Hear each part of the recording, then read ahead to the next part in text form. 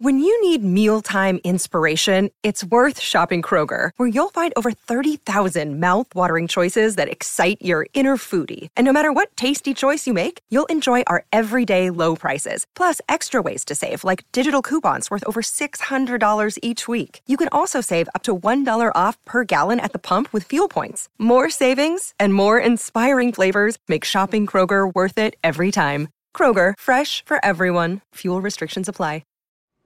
Hi, Sam. Hey, how's it going? Amy right here with Diddy. We've got Sam Morrow in the studio. Welcome. Welcome to Diddy. Me. Appreciate it. We just saw a ripping performance by you and your band. That was really fun. Thank you. It was fun. And most of those songs were off your new album? Yeah. Most Concrete of them, and Mud? Yeah, Concrete and Mud is the new album. Most of them were. One of them I think that we played was from the second record, but the rest of them, yeah, all new ones. Or new to most of you, I guess. To me, they're not new, you know. Right, they've been in your head for a while, and you've been playing them for a while. Exactly, yeah, exactly. But when you release the album, it's all new to everybody else. Exactly, yeah, exactly. So you're in L.A. now. Uh-huh. And originally from Houston, Texas? Right, right. And what made you move to L.A.? Was that at the beginning of when you started focusing on music as your career, or were you already in L.A. when that happened?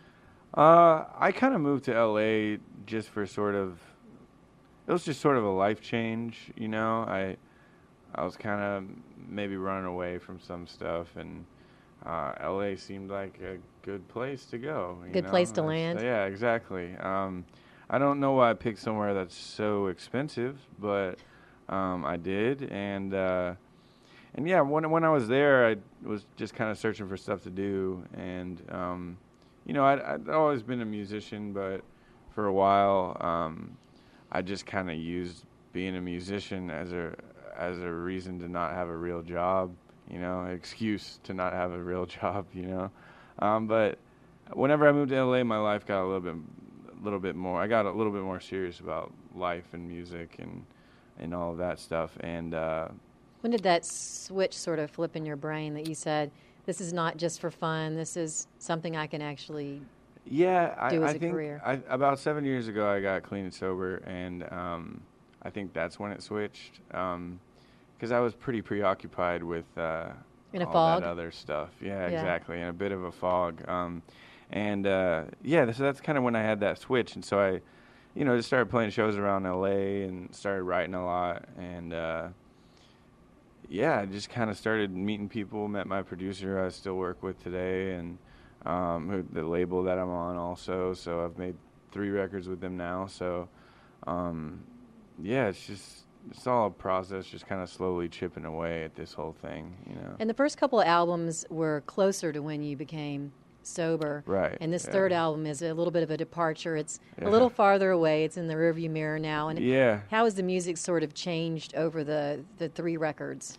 I think musically, this record is a lot more sort of fun and groove based. You know, the first 2 records were a little bit more sad and a little bit more like singer-songwriter folk stuff, and this one's a bit more rock and roll, kind of funky in places. And lyrically, the lyrics on this record aren't as sad, for lack of a better word, you know, or maybe reflects more of where you are with your own life. And I think I'm at a point in my life where I'm able to kind of poke fun at my vices and poke fun at my insecurities and stuff like that, and I think that's kind of what I'm able to do on this record, you know, at least lyrically, you know. I have to say, I thought the title Skinny Elvis was hilarious. Oh, thank you, yeah. And what's that all about?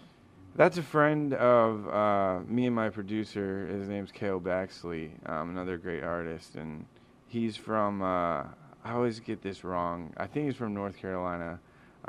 He gets mad when I say the wrong one. Well, we hope he got it right. Yeah, I hope I got it right. I guess North Carolina, South Carolina, I don't know. That's the whole thing. He's just really cool, suave dude, and my producer, Eric, heard him say, instead of saying something's cool, he would say, man, that's Skinny Elvis all day long. So Eric told me that he had said that, And I was like, well, we got to make a song out of that. That's we're going to steal that from him. So that's what we did. That's awesome. Yeah. And so you recorded it where? The whole record we recorded in LA at a place called King Size Sound Labs, like sort of in Eagle Rock, California. And then we did some overdubs and stuff at the 40 Below Record Studio, also in LA. But most of the record is tracked live, which is kind of the way I like to do it, except for vocals, everything else. But And you had some like guests on the album too, right? Yeah. So I had Jamie Wyatt, who sang on a few songs. J.D. Manis, who's a pedal steel player, played on like Sweethearts of the Rodeo.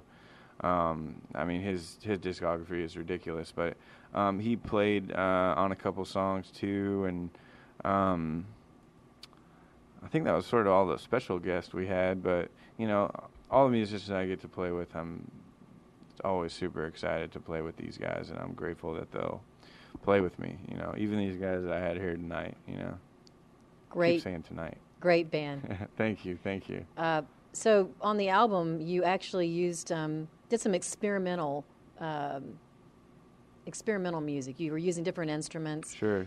Tell me a little bit about that, because they were some unusual instruments. We were just doing, like, taking chances, doing kind of weird stuff, like putting a Wurlitzer through a phase pedal, doing, I can't even remember all the stuff we were doing, like compressing things like 3 or 4 different times, just sort of in general experimenting, and just sort of not really having any regard for, just having fun, really, and I think we're pretty happy with how the sound turned out too. So I think this record in general, I was just kind of willing to take more chances, and I also was able to, it being my third record, I was kind of able to translate what's going on in my head, down to Pro Tools or the board or whatever,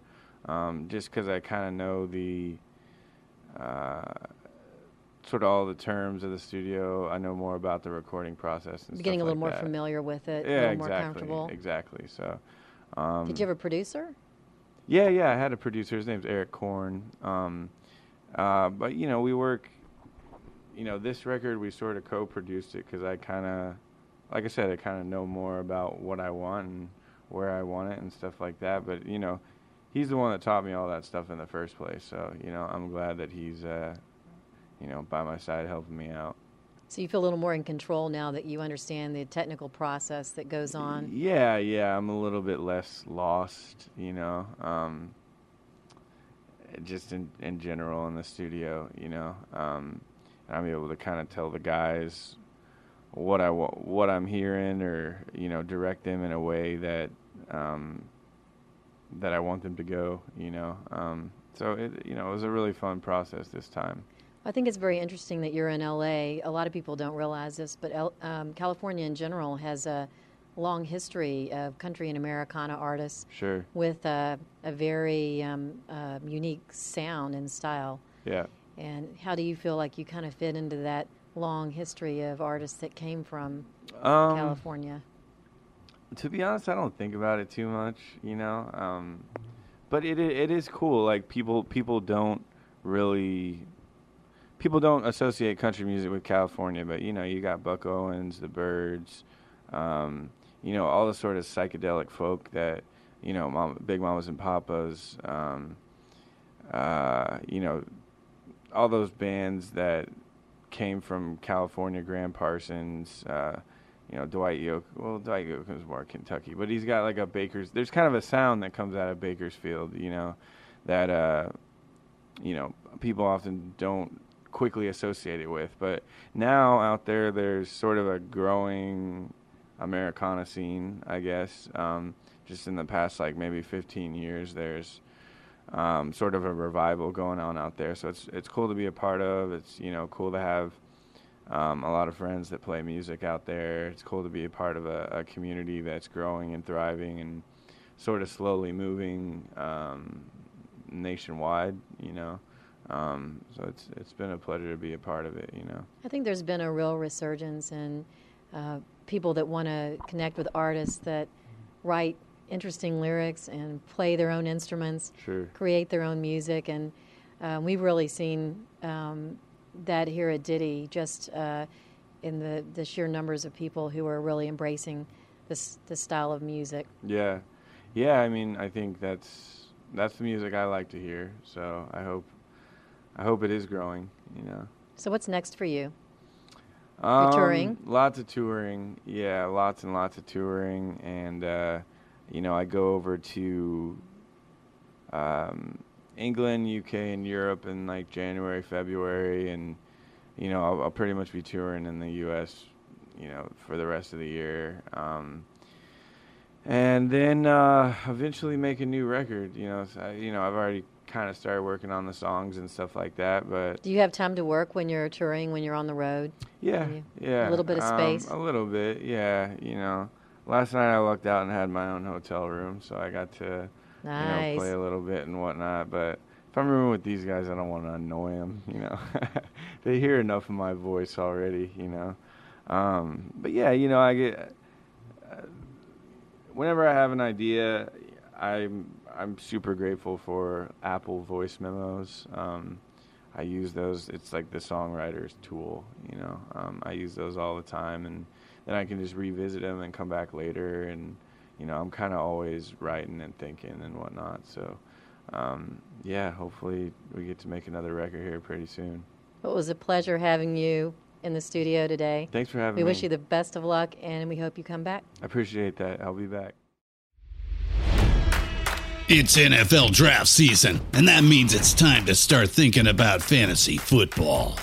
FantasyPoints.com features industry-leading experts and prognosticators using proprietary hand-charted data to help you score more fantasy points. FantasyPoints.com is the place to go for whatever kind of fantasy football you play. Whether you play fantasy football, daily fantasy sports, or do a little bit of everything, Fantasy Points has the meticulously researched content to guide you to victory.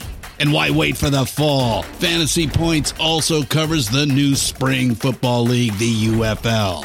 Join the guru, John Hansen, Scott Barrett, Joe Dolan, and other massive names in the fantasy football universe with an exclusive offer. Use code Pantheon for 15% off any Fantasy Points package, including the all-in package, with access to every article, tool, and data nugget that Fantasy Points has to offer. That's FantasyPoints.com and code Pantheon for 15% off at Fantasy Points. FantasyPoints.com, code Pantheon. Score more fantasy points.